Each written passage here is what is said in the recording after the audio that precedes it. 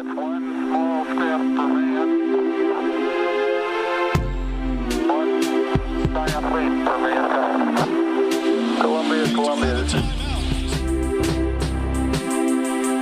This is Houston, AOS over.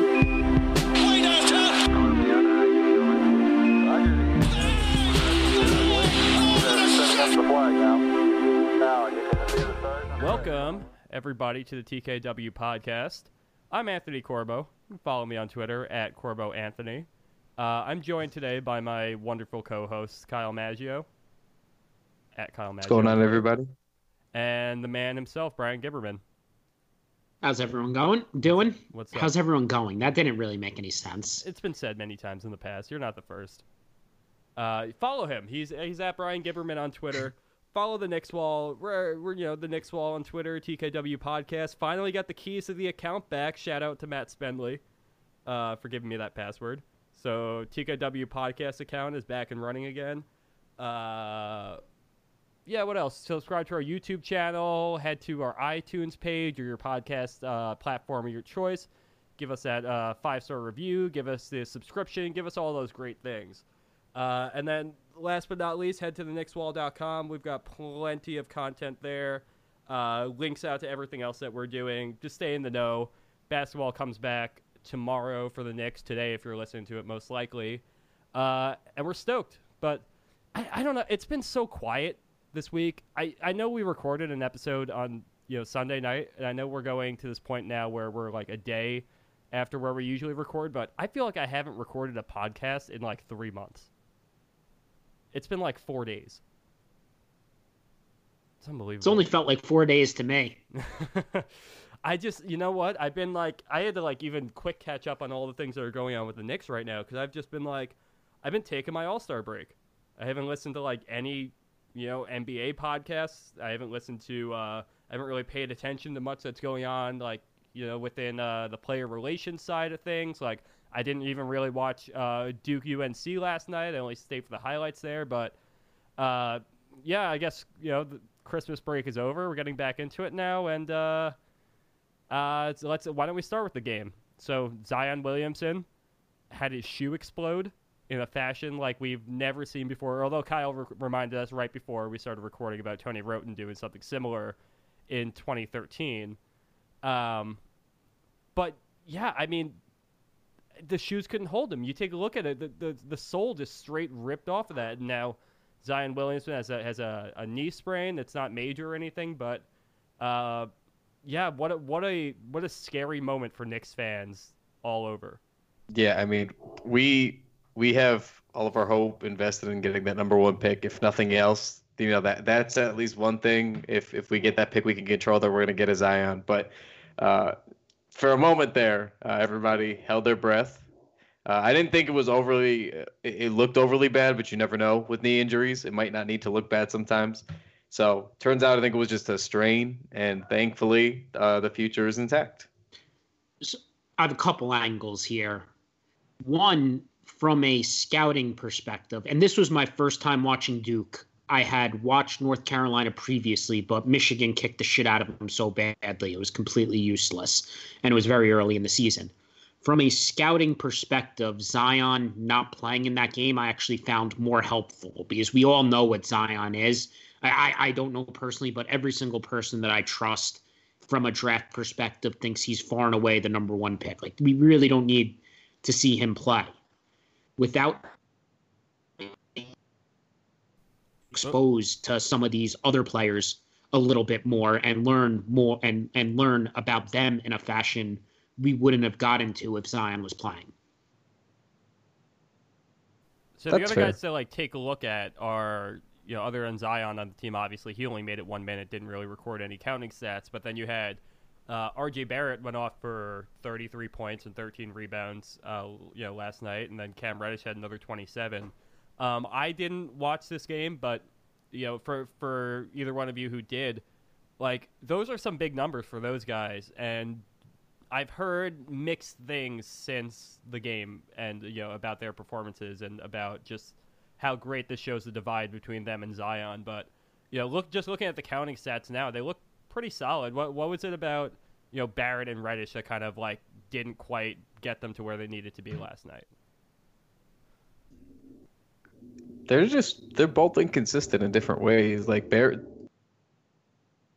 there was like a Harley right as I go to talk. No, but Barrett's like a streaky shooter right now. I think he translates well as a pro, but he just is what he is. He's a young streaky shooter, and he wasn't really on. And then Reddish looked pretty good, I thought, and he's another one that's very in play. Any one of these kids are very in play for the Knicks. But I like what we talked about this in our Slack chat, but we were talking about Reddish's defending a little bit, and you can never have enough of those kind of like long, active defenders. So I saw some good things, and to Brian's point, yes, like when Zion's missing, it does force you to really focus in on those other two guys. So I still don't know which I really prefer. I know everybody thinks Barrett's the lock for number 2, but I got to watch them just a little bit more closely here down the stretch. Yeah, so what I'm going to say here, I'm going to give some general thoughts from some guys on Duke and North Carolina here. This is just like my initial first time watching him. It's not like I'm not like married to any of these opinions, but just me giving my first thoughts, seeing these guys for the first time. With Barrett, there is good, but I think he's a little mechanical at times, and he misses some very simple reads. But he does get to the basket very easily. The shot, I thought, was more good than bad. But when I was watching Duke, it was like Reddish was the guy that just jumped off the screen to me. He has this jab step that makes guys really fall back, and he creates a ton of space. His handle and creation ability was much better than I was expecting with how people talk about him. I liked how he had a couple spin move type things where he really leveraged his way into the lane. Reddish was someone I found myself like I just kept zeroing in on him. He really jumped off the screen to me. And the other dude who's not off. So is it Trent Jones or Trey Jones? Trey Jones. Trey Jones. So I was expecting more out of him offensively. Like he doesn't try and create for himself at all. That surprised me. But defensively, I had heard a real lot about the North Carolina kid, Colby White, and I was expecting he was someone I was really looking forward to watching.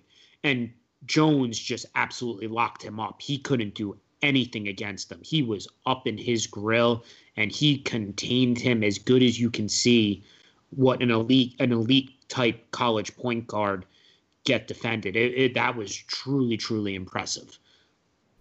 So kind of taking a look at some of the other guys here, one of the other names that have really popped up on the college basketball radar since the beginning of the year was Nasir Little. And I'm taking a look at what his stats looked like too. He shot, 1 for 3. He only played 11 minutes. He had 2 points. I know he's a bit of a project. He's young. He's definitely not grown into the player he's going to be. But did he show anything in his 11 minutes that would make him kind of like? Is he a lock for kind of that higher lottery side too, or do you think that he kind of falls a little bit? Do you think he stays for another year? What do you think happens with him? I thought Kyle, go ahead. I don't have any thoughts on him. I don't really like. I see a nice player, but I don't like see it. Like some guys you watch, like even if you're not high on like a Reddish or a Barrett, or some people aren't even high on Zion for whatever reason, but they at least look like, to me, like they translate as pros pretty well, and I didn't really get that like as strong of a read on him there, but and I don't really know about whether he comes back for another year or not. I'd imagine if he's going to be in consideration for the lottery area that he wouldn't return. But yeah, in this single game, he was horrifyingly terrible. He didn't look like he belonged on the court. That one shot he made was banked in off the glass from like 8 feet dead on. That he wasn't trying to do. He didn't know where to be on the court. He had no idea how to play defense. He didn't know how to play offense. He did not look like an NBA player at the time. The dude who really stuck out of North Carolina was Cam Johnson. That guy is smooth. Yeah, he was good. And That was the other part of it too. Is like I watched a bunch of Duke this year, so like I kind of know what you're getting with those guys and that team. But I haven't really watched any North Carolina this year, and a little here and there, but nothing really. And it was nice to get a good look at them clicking a little bit. I enjoyed that just because I don't watch often enough, so it was nice to see that at least. So, but overall, you guys don't think this really does anything to impact Zion's draft stock, right? Absolutely, no. Absolutely. His bone would have had to pop through his skin for there to be any worry, but him just kind of rolling his leg over, and that's kind of a testament to his frame too, because that was a pretty, everybody kind of gasped. Very awkward fall. Very awkward fall. Yeah. Like for a lot of people that could have been really bad. I was just gonna ask, like, does this end his season? Do you think he comes back and plays another game for Duke, or do you think that at this point he's just going to solidify that lottery spot? He's just going to solidify the number one pick. What else does he really have to play for? I think he's going to come back and play. I don't think he should. I think it's in his best interest not to. This is a layup to be the number one pick here. But, if it's just a strain and it really wasn't that bad, I have a hard time thinking that he's going to miss the rest of the season. It's interesting because he's like, I don't think in recent years we've had this established of a number one pick. Like, I feel like in the most recent drafts, and I could be wrong, but in the more recent drafts of the last 3 or 4 years, you have like, other than maybe like Karl Anthony Towns at the time, but you have like you have most of these guys who are in the running for like the top 5 picks or the top 4 picks. But I can't remember anybody recently having such a hold over the number one spot like Zion does. And I just, when he's at this point, like I probably would not play if I was him. But I'm not. So being complete, I don't even like this discussion. I think it's his life and he should just do whatever he wants to do. And it's none of our business what he chooses. 100%. And if he wants to play, that's his right. Go play. If he wants to sit, that's his right. Go sit. I'm a Michigan fan, so in terms of that, he should sit so Michigan can win the national title easier. That's my rooting interest. I want him to sit because it's easier for Michigan to win a national title. That's fair. I mean, it's like you're saying, overall, it's his choice. He can do whatever he wants. If he doesn't want to play anymore, he doesn't have to. If he doesn't want to, there's nothing that's going to make him play. But if he wants to keep playing just because he likes playing basketball and, he might actually be kind of driven to try to win the national championship. So it's just, it's an interesting predicament, but one of these things where I don't think he can really lose either way.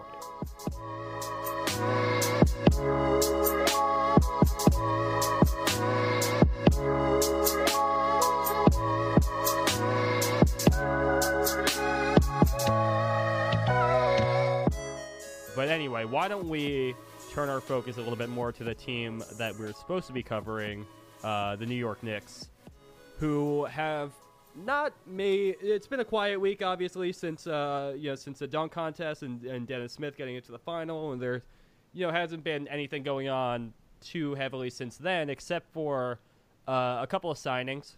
We have John Jenkins, who came up from our G League team. He has now signed a 2-year deal with the team. Next year is non-guaranteed, correct? I think it's something like $1.3 million non-guaranteed. Yeah, second year is non-guaranteed. Right. So along with him, they've also brought out some outside help. Henry Ellenson, formerly of the Detroit Pistons, a former first-round pick of the Detroit Pistons, who spent a lot of time with the Grand Rapids team. I almost call them the Griffins because I only know what the Grand Rapids AHL hockey team is, but what the Grand Rapids Drive? Yeah. But Ellenson and Jenkins joined the team. Obviously, the Knicks have had quite a little bit of roster turnover recently. Obviously Cantor's gone. You had the Porzingis trade and all the pieces that came from that. Now Wesley Matthews is gone too. So there's definitely some holes to be filled for this team, and definitely a chance to show off some of the potentially G League talent to just see who can get back into the fray. But Brian, let's start with you. Just kind of give me your overall impressions on John Jenkins signing with the team for 2 years and Ellenson joining on a 10-day deal. Oh, the most important part of the Jenkins contract is that you can make it a 1-year expiring contract for just under $2 million that can be used in a trade. That's where the value in Jenkins' contract comes in next year if they need to put together a deal. It's more salary that you can use. Henry Ellison, I don't think I've ever watched him play a single second of basketball, college or the NBA. Yes, same here. I was kind of digging around to see what I could find on him today. I know, like, and I've watched the games where they played the Pistons in the past, and I know that he was either present or playing, and for the life of me, I can't remember anything about him. So I wish I had something insightful to say here, but you know, I saw some people talking about him, what they liked about him. Some people say he's athletic, a big body. Basically, he's tall. So he's a really, really nice pickup if you have ever played the basketball GM game. If you ever, basketballgm.com, little plug for them, but just sign, when he becomes available, he's one of those guys that ends up like irrationally skyrocketing to like starter level. So, if his virtual presence has any, inclination on how he'll be with the Knicks, then this is a great pickup. What's that game you were just talking about? You never played basketball GM? No. Oh man, you're gonna get hooked. It's basically like just a really simplified version of like 2K GM mode. You just like, you can like download a roster from the internet that has all the player files and like ratings in it and everything. And then you just kind of like can upload that to the game, and then you can do like a GM mode with like a salary cap and finances and everything, and just kind of simulate through seasons of trying to make the finals and stuff. It's wonderful, and all of you go play it, because honestly, it's a great way to unintentionally waste like 6 hours. So Jenkins, obviously, we've seen a little bit out of, and like you're saying, like his contract and the things that they could potentially use with that are probably the most interesting things about that. But I think there's actually like probably a rotation NBA player in there, fringe rotation guy. But he's I'm excited to see a little bit more out of him, at least for the rest of the year. We obviously are kind of weak at shooting guard now since the Hardaway trade and Wesley Matthews got bought out, so there's definitely some minutes there. But speaking of that spot and just the backcourt in general, Frank Ntilikina and Emmanuel Mudiay haven't played since the trade went down. They haven't played since a while before the All-Star break, but all signs seem to indicate that I don't think anything official has been announced yet, but they will likely be back for the game tomorrow, correct? I think Frank's missing the game. Frank's likely going to take a little bit longer, which could be a little bit more damning than we're even giving credit for. But now you have this guard rotation of Dennis Smith Jr., who's probably locked in as a starter for the remainder of the season, and you have Kadeem Allen, who's played well enough to justify all the minutes that he's getting right now, especially on this team. But then you also have guys like Mudiay, and you have Ntilikina, who obviously have to get into the mix here. And it seems like we got rid of Trey Burke, but we're still in the same situation where we just are loaded up at these guard positions, and somebody is going to kind of have to pay the price for that. I was talking about this with some of the fans from the TKW account yesterday, and I tweeted basically that this is the last thing that Fizdale should try to do is like thrust Mudiay back into a lineup with Dennis Smith Jr. Because it's very obviously a bad decision. It is pairing Dennis Smith Jr. with a very worse version of Dennis Smith Jr. And I think Mudiay is much improved this year, but it doesn't make any sense. So those set of comments anyway, I'm gonna wait and see what Fizdale actually does. Again, we know he's kind of a player's coach. This is a conversation we had in our Slack chat earlier, which is fine. But doing it with like an Emmanuel Mudiay is a little bit strange. But I mean, maybe he's just trying to do him a solid. We knew he loved him. Since he got hired here, basically this was his little project. So I don't know, but I think that's the obvious odd man out. I don't know that you could squeeze Kadeem Allen when he's playing really well on both ends of the ball. I just don't think you can. He's really, proven to earn his spot at this point. It's like he's kind of proven more than the other guys have so far this season. I think he may have done more than Ntilikina has done all year. I mean, he's playing consistently well on both sides of the ball, and he's actually, filling up the box score too, which it's very evident when you watch him how active he is on both ends. So, I don't know. I mean, he's earned it. I don't know how much time we're going to see Jenkins get on the floor, but I can't see them not playing Allen. It makes no sense. I'm not going to overreact to the quote about Fizdale talking about playing Dennis Smith and Moutier together yet. Yeah. I'm going to get he's going to try it. There's like it's going to happen, Fizdale is he has an unusually large ego for a coach is a thing that I'm fairly confident saying. How soon until we see a lineup of like Moutier at the 3? But so I'm gonna let it happen. I think Ty tweeted that out earlier. Oh really? Yeah. I'm gonna let it breathe. I'm not even gonna, like, when it happens on Friday, I'm not gonna get mad. I'm not gonna react. I'm gonna give it like a week. When it fails miserably, if he goes like past a week of doing it, I'm gonna lose my shit. Like the team sucks. I'm really not asking for a lot. I just want to watch my shitty basketball team play players I want to watch in lineups that make somewhat logical. That's all I'm asking for here. I can't believe he's still on the team. Like, I don't know how they could just trade him for nothing and at least give Fizdale the cop out so he doesn't have to deal with his comments from the beginning of the year. This guy is just over-promising already, but it's wild that he's even still around. It would have been smarter to trade him instead of trade Burke because Fizdale would just sit Burke and not play. I mean, we're gonna have to see. We honest to God, like, Fizdale has been this coach that's talked about accountability so much, and it's Moutier. Yeah, he's had some big scoring games, but like I just feel like if you're an NBA coach, you kind of have to be able to look past that, look at how your team fits together. Like that's kind of your job. I don't know. Guys, we have some breaking news, though. July 16th, 2021. Space Jam 2, official release date. 2022? 2021. Oh, 2021, sorry. Yeah. Okay. All right. I mean, I hate when they announce movies and they're like 2 years away. That always bums me out. How does it take till 2021 to make the next Space Jam movie? Just recycle the clips from the last movie and just put LeBron James over Michael Jordan. I don't understand what is so difficult. I feel like so much can happen between them too. I think this movie gets I think they're gonna have a script and they're gonna throw it out at one point and they're gonna go through 3 directors and everything. I don't think this movie's coming out till 2024. This is when DC announced their new universe and how they were gonna lay the movies out one by one, and they set the Flash target date initially was 2018, and I was like, okay, yes, that's awesome. And this is a year or two in advance already as it was, and then all of a sudden it was 2019. I was like, okay, 2019, and then it was 2020. Oh, maybe there's not even a movie now. And I was like, no, we should have had them. Why would you announce that there was a movie coming and then not do the movie?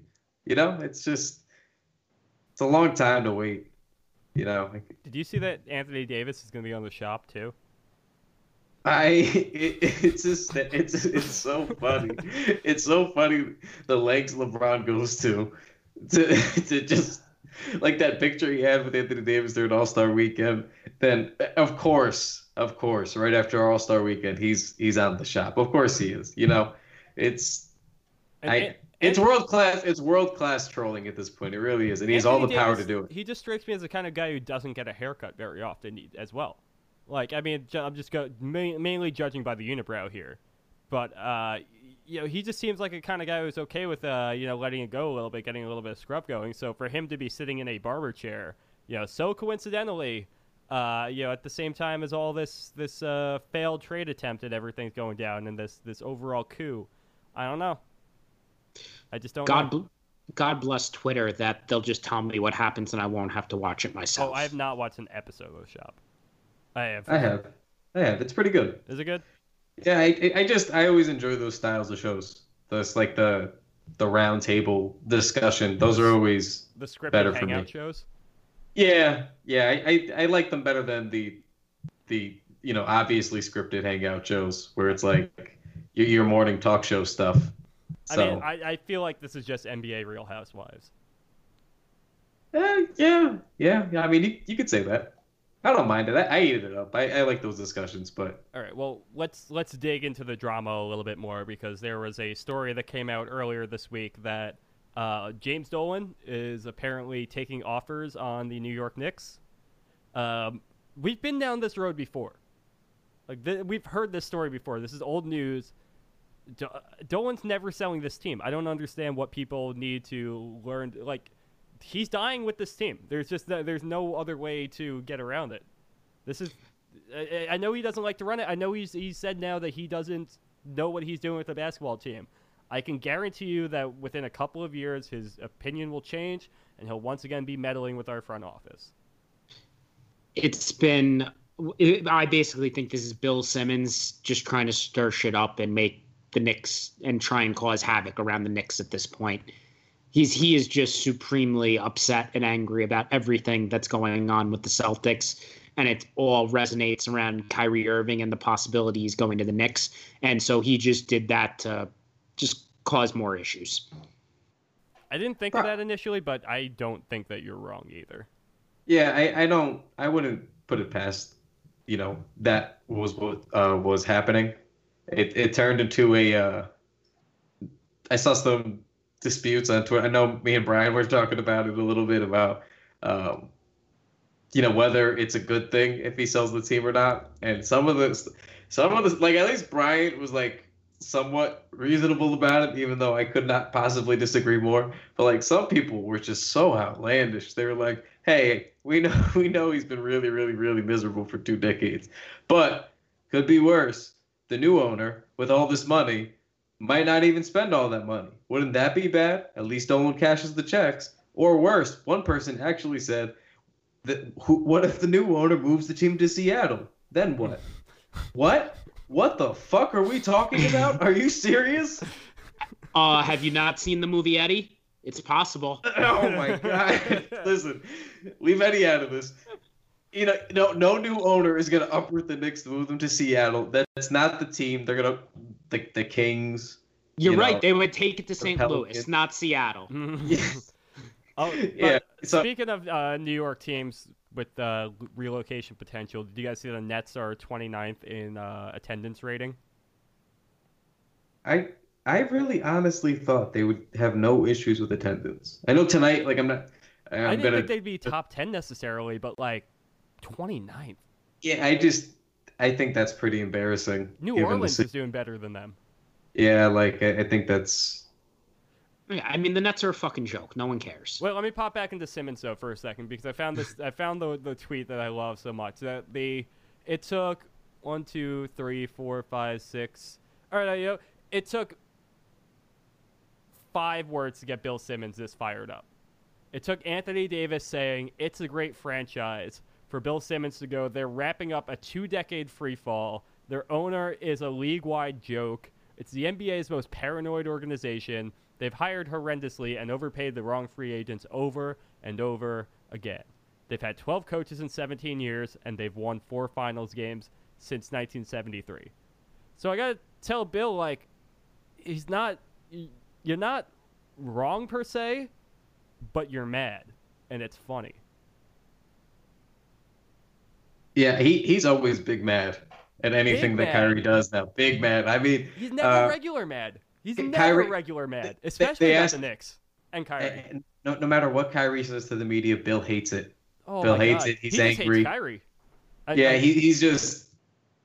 He's just very disgruntled and fed up with Kyrie, it seems, and it's adorable. And I think if I had to pick one, and we said this very early in the season about if we had to pick one free agent, we were actually more realistically, we had some real belief in would come to the Knicks. I thought Durant still would be the guy, but Kyrie, I don't even know if he's actually going to leave. But this is hysterical. Okay. Especially imagine if Homer Bill bashes Kyrie all this time and then he re-signs for 5 years in Boston. Imagine the turn he's going to have to take on that, the 180.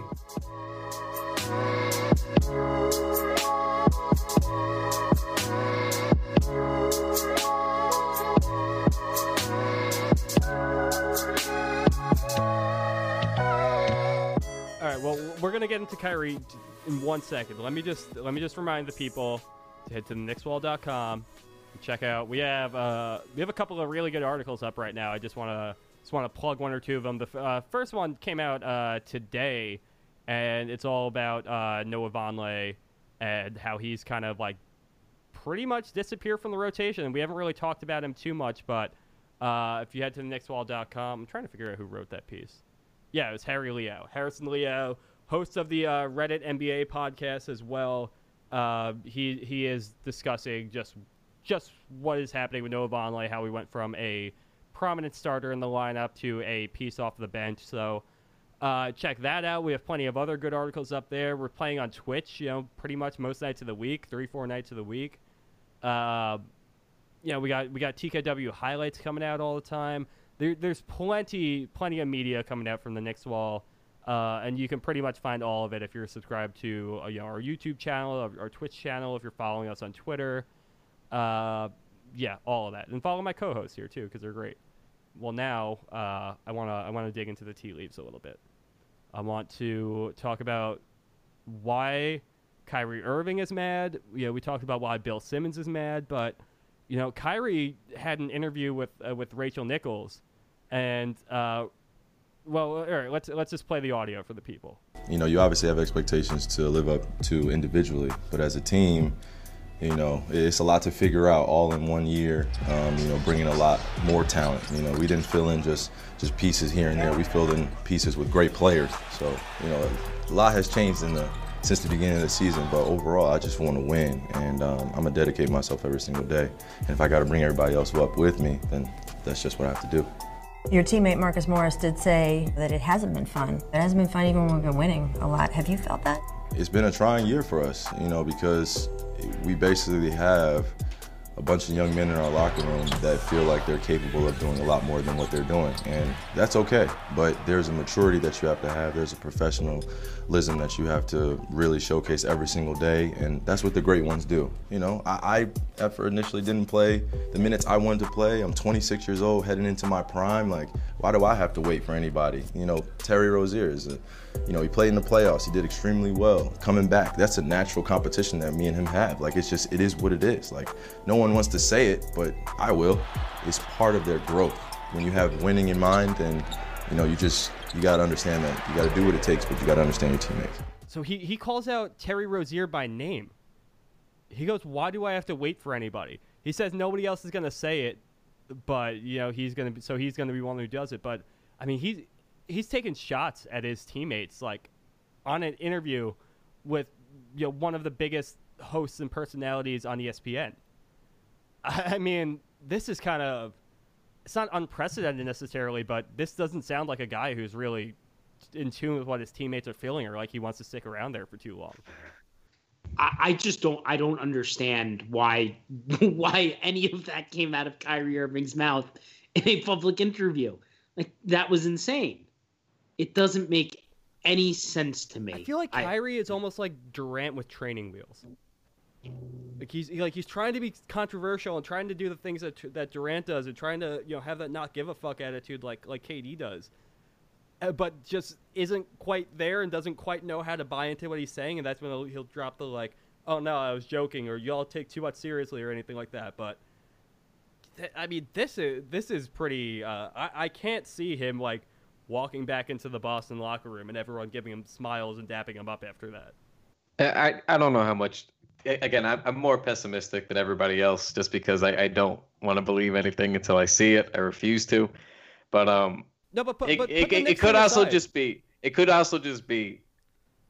My point is the comments that he's making might not be contempt for his teammates. It might just be, I keep seeing that he liked that piece of advice from Kobe about sometimes if everything's going, well and good and, the team's winning and there's no real resistance, sometimes you have to cause conflict, apparently, is a piece of advice that Kobe gave him, to do it like tactfully and figure it out and just to keep everyone on their toes and whatever bullshit Kobe was feeding.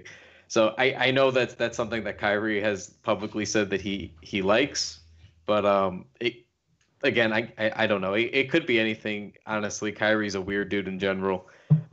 So I really, honest to God, don't know. The Kobe stuff is scary. Like just how much advice he's getting from Kobe, and just what he takes to heart from Kobe Bryant. I don't know, but it just seems to me like it could be potentially a bit destructive down the line. Kobe obviously is a player who I feel like looks a lot better then than he does now necessarily. Champ. What's that? 5 rings. Oh, 5 Count rings? 'em. Count them? Count 'em, man. Yeah. Yeah, Count it 'em. worked out so 1, well 2, for 3, Phil 4, 5. Jackson and his fucking 11 or 13 or how many he had. Yeah, they worked out He real well for us does last have- time. He does have a bonkers amount of rings. It is quite disgusting. But Yep, 5 rings and 1 rape accusation. yeah, that It's is true. very much true. God, I don't even. Kobe would be so gone. Like, there's no way he gets away with any of that today. But that's neither here nor there. I just, the Kobe stuff kind of bothers me only because I've seen it seems like Kyrie has almost had a bit of a mid-career transformation into trying to be more controversial than he had ever been previously. And a lot of that, has to do with the narrative of him living in LeBron's shadow and then leaving LeBron's shadow and all that. But he is just a very interesting person based off of his storyline and his circumstance in the NBA so far. He's kind of a bit of an unpredictable star. He doesn't have a career that's really mirrored too many other players in the past. Yeah, him and Katie are going to look great together in New York. Well, we also have the video. We have the All-Star game talking in the tunnels where Kyrie Irving, where they're joking around, whatever, they're laughing at each other, walking around the tunnel, and then Kyrie Irving holds up something that looks like 2 fingers, and then mouths something that looks like 2 max slots, or so Twitter has transcribed that. I have thoughts on this. Go for it. Go for it. I want to hear him. Okay. He did not say 2 max slots. And if he did say 2 max slots, it's the most obvious troll job in NBA history what this is coming to. So I don't even want to say it's the worst kept secret, but I mean, I think at this point these are guys that know how the media has been spinning things with them, or at least reporting about them. They've been fed up for the last couple of months dealing with the media. So I think doing something very outwardly obvious where everybody has a camera, right before the game starts, right in the hole, it just seemed too obvious. Okay, but here's the deal, Kyle. That all makes sense, but we're reading the tea leaves here, so I need you to be outlandish about this. What do the tea leaves say? In your heart of hearts, is it happening? I still don't think. I still don't think it's gonna happen. It would take a tremendous stroke of luck to get one or both those guys, and I think a lot of it depends on how the Celtics finish the season too. So the thing about that is with Kyrie, I think KD pays attention to the media stuff. I don't think Kyrie is. I don't think he's on his Twitter updating, reading things and seeing what people are writing about him. I think he's just off in his own little world. Durant's paying attention to everything. I don't know about that because after he was asked about the whole 2-finger incident, whatever, he he was like, y'all gotta stop reading into this shit or whatever. He was saying things like, I'm just sitting here with standing there talking with my best friend, or one of my best friends. He said he's just like, you gotta stop. Everyone's gotta stop reading into this shit. I think it is starting to bother him because I think he's getting to a point where he just can't ignore everything anymore. That's because he gets asked about it all the time. Sure, that's true. I just, there was this thing that's like, I was listening to the Ringers NBA show today, and they were saying, I can't remember exactly who it was who was saying it, but they were talking about how, they made a good point where Kyrie tries to do this thing where he's tries to be the quiet anti-star who doesn't want to deal with any of the media attention or anything. And then he goes on an interview with Rachel Nichols where he calls out Terry Rozier by name and talks about how he doesn't want to have to wait for anybody else because he's a 26-year-old entering his prime. It's just it's fascinating to me how, and what they were saying as well, it's just how duplicitous he can be at times. He wants that major star. He wants to be like, he wants the Kevin Durant, but he's got too much of Kawhi in him too at the same time. So he just jostles back and forth on just what kind of star he is. So he's just a fascinating player to try to read. I think you put it really well there about how he goes back and forth like that, because remember, he did want to leave Cleveland to have his own team and run a contender, basically. Sounded like a dinosaur. Yeah, I thought that was like a rancor or something, or some kind of Star Wars creature. I was hovering the whole time. I was clicking in and out of the mute. I was trying to time it correctly. Oh, that was great. Yeah, I love how Mello, and not really Mello because he's quiet, but Mason always tries to interject on the pod too. And so your way of fixing this issue is you went and got another dog. Yeah, that is correct. Yes. Wonderful. Well, yeah, I mean, it's just this whole situation is fascinating. And then we have on the other side of things, we have Kevin Durant, and we have Sam Amick as doing the interview with Colin Cowherd earlier this week, where he's talking about Cowherd thinks that Durant's staying in Golden State because what he cares more about than anything else is being above LeBron. And his argument is that for getting the 4 championships or however many he ends up getting there will catapult him into that next area, and that matters. But then Amick starts talking about how Durant might buy into the whole idea that reviving the Knicks means more than winning a championship in other places, and that his people, the quote was, his people have talked about New York in alarming terms. But this Kevin Durant to the Knicks thing, here's why I keep pushing back, is that Kevin from Woj on, I've read stories that it does matter to Kevin. He does want to be seen at some point as superior to LeBron, at least on the floor. He won his first title, Sam, and about 10% of the people said he's better than LeBron, but it washed out. He wins last year. About 25% of the people are like, he's better than LeBron, and it washes away. If he wins it this year, you're going to get about half the people that say LeBron can't make the playoffs. This guy's the finals MVP. And here's my pushback. That's if he wins this year, and I think they will.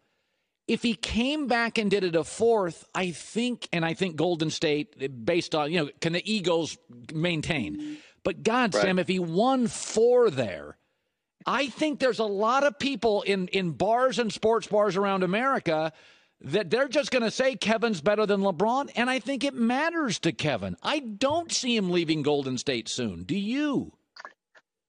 And right now I do. And honestly, everything you said makes a ton of sense. I think the one part that you glossed over a little bit, and bear in mind, I'm based pretty close to the Warriors. I'm around them a lot, is that the human component and these guys sharing the same oxygen for so many years now is a major factor. And, does that mean that when, June 30th gets there and he's got to really make up his mind that he doesn't kind of recalibrate and decide that what you're talking about makes a ton of sense? The idea of just stacking up these chips, he could 100%.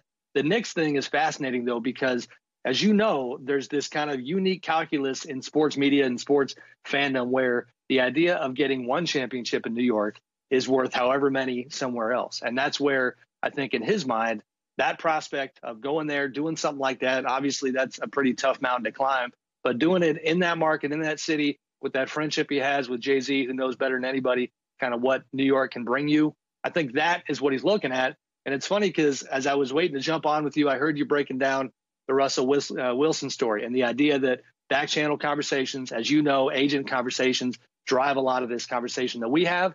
And that's the bottom line about Kevin's situation right now, is that his people have gone around the league and talked in pretty, kind of alarming terms about the New York possibility. That's why we're talking about it so much. There is something to that too. I mean, he's a guy he's plugged in. He's in the area. Like he knows this team, and it's just it's alarming terms is a interesting turn of phrase to use there, and it can go like in both ways. But right now, the way that I'm reading into that is that he's talking about leaving for New York in an alarming fashion. So there's a couple things off of this. One, I just want to talk about Colin Cowherd for a second. He's just making up numbers and acting like it's fact. That's the best part of the entire quote. He goes, well, when KD won his first champ, like 10% of the people said he was better than LeBron.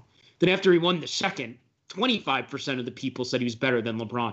And now when he wins the third, it's 50% of the people are going to say he's better than. Who the fuck are you? Like, what the fuck are you making up shit for? Like, you're just pulling numbers out of your ass. Get the hell out of here, man. I hate clowns like that. But you like, know, what are you but doing? In fairness, you know what's funny is the premise of his gun, like his point was correct. Like that's just what happens with narratives. They slowly build over time until the evidence is irrefutable, and then we go, it should have been like this longer. You know, like we do it with even like the best player in the league thing. Remember, people were reluctant to give it up to LeBron, even through like 2012, 2013. We're like, guys, it's very obviously LeBron, and they're just like, no, Kobe. It's still Kobe. It's still Kobe. It's not, but it's just the way narratives tend to work. So like, I get the narrative building part of that, but then you can't just throw out fake statistics like that'll lose anybody. Like the point was fine. It was an actually pretty correct point, but you can't just throw numbers in because then that was my reaction. And I was like, well, where did you get 25% from? and it wasn't even like I was trying to be sassy. And I was like, oh, was it 25%? Where did you do the polling? Well, all right. So beyond the numbers, there's two very opposing kind of like schools of thought here for what Durant could possibly be thinking. Like, is he the kind of person that's going to care about surpassing LeBron's legacy and winning as much as possible, or is he the kind of guy who is trying to head to New York because that he wants his team, he wants to rebuild a team, he wants to have his team now? He always shared the team with Russ, and then he obviously went to the Warriors and was more of a cog in the machine than the person himself. So we have two very, very opposing schools of thought here, and which one do you think is the true Durant? Is he the one who wants to win the most, or is he the one who's trying to do things on his own terms? I think it's more the point. Like this stuff isn't coming out of thin air. It's coming from Durant's people, and they're making what he wants to do very well known. And I think disputing it, I think you're more wrong to dispute that he's planning to leave than the opposite. What do you think alarming terms means? Do you think like alarming, like he's out the door like the second that the team is done playing? Like, is alarming mean that he's going to sit games out? Like, what does alarming mean here? Alarming means like when Woj wasn't allowed to tweet. What was it? He wasn't allowed to tweet the picks before they happened anymore. So he very spitefully, and he got very petty, and he started tweeting, the Knicks are lasered in on, that Kevin was Knox. Wonderful. That was extraordinary. And he just from Woj there. Yeah, but he had a new one for every rookie, and he just zapped. He zapped everybody. He got it done his own way. So to me, it's the same moments. Yeah. So to me, it's one of those kinds of moments where you can't, as a reporter say, oh, it's definitely happening. I know it's happening. I have it on good authority. Like this early, you can't. You're not going to do that because the person leaking information to you isn't going to want you to say it's 100% certainty. This is slowly built throughout the season. That's on purpose. So to me, it's more of like that's as close as him saying like, hey, it's a lock. Like he's going, without him being able to say it's a lock. He's going. Like that's basically him saying Kevin Durant's people have told him they are, that he's going to the Knicks. Period. Like that was my take on it. Now I don't know if that's to force the Warriors' hand, maybe get rid of Draymond. Give KD another max. He can ride off into the sunset. Where's Draymond been? I haven't heard a peep out of Draymond in months. He's been playing good basketball again, is what he's been doing. Yeah. Yes. That's not exciting. That's not fun. It is, because I think it's better if the Warriors win it all than if they lose. Yeah, but I want to hear. I want the drama. I just want the Warriors to win. I'm here for Kevin Durant to be on the Knicks. If they win, I think he's an unquestioned top 10 or 15 player. Like, I mean, I think he's already. I would make the case that he's there already, but I mean, this would sort of cement that, right? I mean, he'd have the MVPs, the scoring titles. He's going to start moving up the scoring records. He'd have 3 championships. He's the all-time greatest player in NBA history. I don't know what else there is to dispute. Okay. Man, Okay.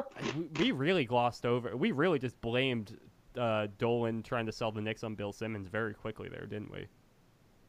We forced that right onto him, and I appreciate that. I am here for forcing whatever problems we have onto Bill Simmons in the future. Well, he might not pick up our podcast then. Oh, what a shame.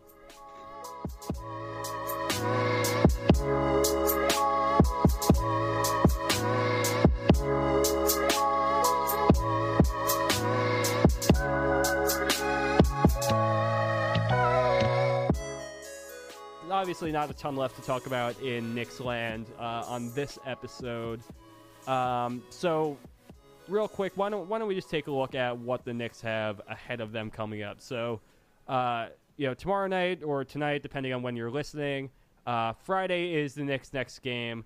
They will be playing against, man, I always do this. I just transition to something before I'm even prepared. The Minnesota Timberwolves. Playing at home. It's going to be interesting to see what the lineups look like in this game. I think that's really what we're all looking for. We're looking at who's rested. We obviously are most likely going to have Moutier back in this game. What storylines are we looking for now after the All-Star break? I mean, who are we really looking to see minutes out of here? Who are we looking to see really establish themselves as in these last 24 games? There's only one player on the Knicks who matters, Mitchell Robinson. That's all I'm here for. Flagging Dan Gibberman here. Basically, I just need, even if Mitch isn't sustaining the high level of play that he's at right now, at least just keep not getting into foul trouble. Just stay on the floor so you can play through your bad games. That's all that I really hope to see from Mitch, because all I'm really caring about is three guys. I'd like to see something from Frank, but he's not on my priority list anymore. It's Mitch, it's Knox, and it's Dennis Smith Jr. I like some stuff I've seen from Dennis Smith Jr. Been a couple of pretty bad games too. Just trying to see what he could do down the stretch here. I think we got 24 games left, so it's a decent sample. It's a decent chunk of change here. So no, I'm complaining about there being 24 games left. That's what I know. Whew, God, it is. It's a long year when they're bad. Here. Yeah, so I'd like to see him string something together, and really.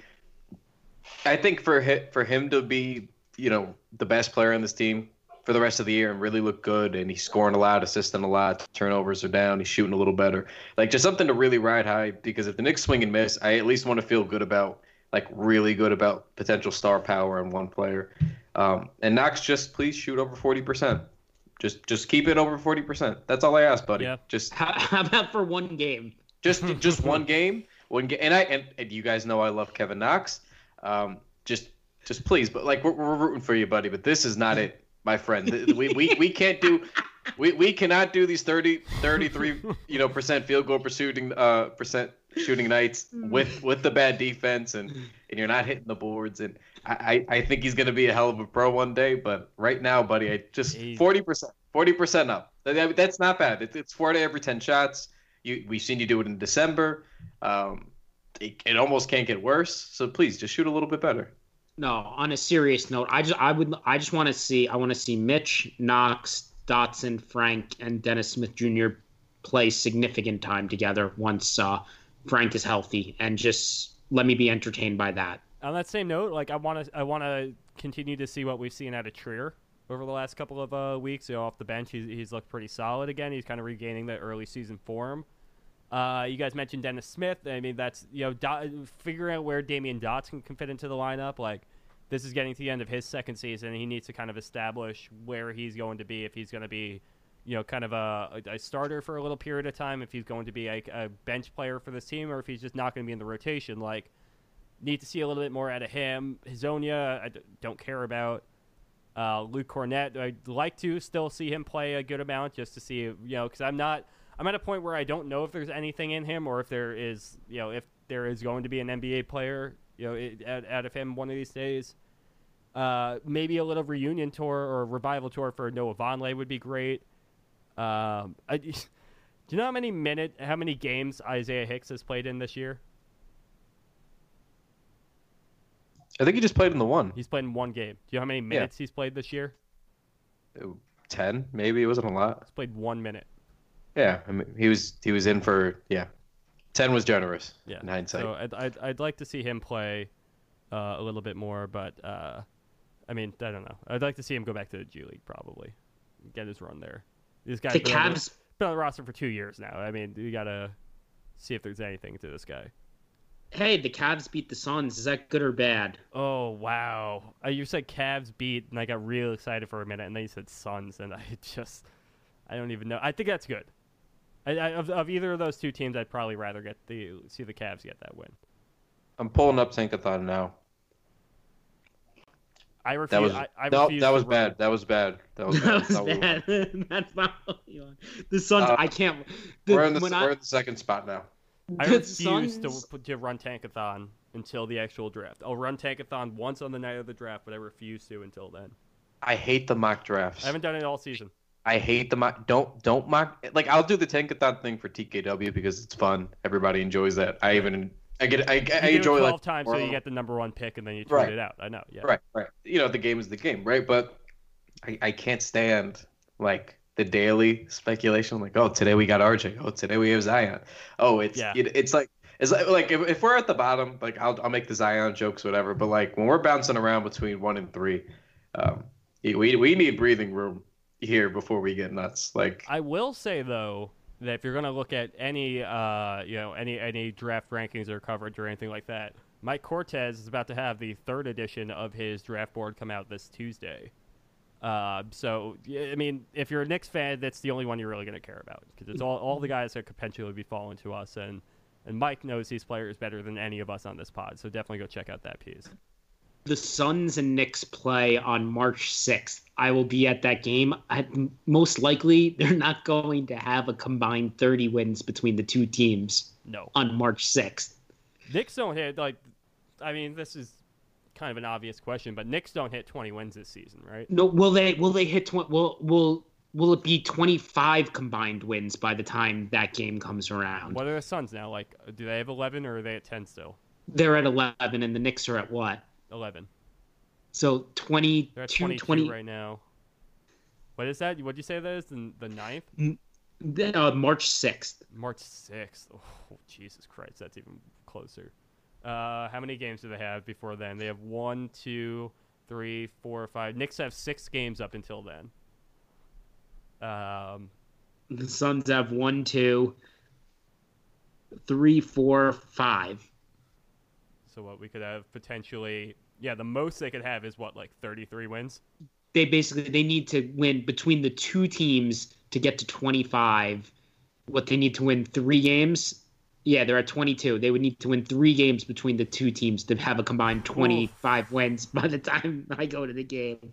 I mean, to be honest, the Knicks' upcoming schedule, I mean, they got the Wolves on Friday. They got the Spurs on Sunday, which will be tough. Then they got Magic on Tuesday, Cavs on Thursday, Clippers the following Sunday, and then the Kings, and then the Suns game. So, I mean, this is probably the Knicks' easiest stretch of the year. Oh no! You just said the Magic, and the Magic have beat the absolute dog shit out of the Knicks 2 times this season. I hope they do. I hope they do. I hope Markelle Fultz comes back in that game and scores 30 on us. I really hope he does well down there. Me too. I really liked him coming out of college, and this has been such a baffling episode. And I just hope whatever happens now is just he gets back on track and he has a good career because that kid was supposed to be special. I read somebody diagnose what his nerve thing was on Twitter months before the official Philly diagnosis was, and it was it made total sense to me when I read it there, the nerve damage and everything like that, and the guy was a medical student, so he explained exactly how the nerves work, and I'm like, yeah, I'm sold, and that it ended up being exactly what it was. It's just kind of surprising to me how medical students and people who are in school for this right now figure this out before an NBA medical staff did. Or did they? I don't know. Who knows what's going on behind the scenes with that whole Philly situation. Man, for as good of a roster as they have right now with all that they've pulled off, there have been some shit show moments for that franchise lately. It's still kill to be them, though. All right, do we have anything else we're trying to get into today? I got nothing. All right. Yeah, this is the calm before the storm. So I hope everyone enjoyed it. There's plenty of more losing on the horizon for the Knicks. Plenty more things to figure out for the rest of the season. So thanks to everyone for sticking by us so far. Again, just make sure you're following us on all platforms, whether that be Twitter or Instagram or even our Facebook page. You can go to our YouTube page, subscribe to everything. Read our writers' work. They're fantastic. They're breaking down this team like nobody else is out there. Listen to us. We're here twice a week. We're just here to talk to you. Nobody else. All right. Well, that's going to do it for us on this episode of the TKW Podcast, though. We will talk to you all next week. Careful.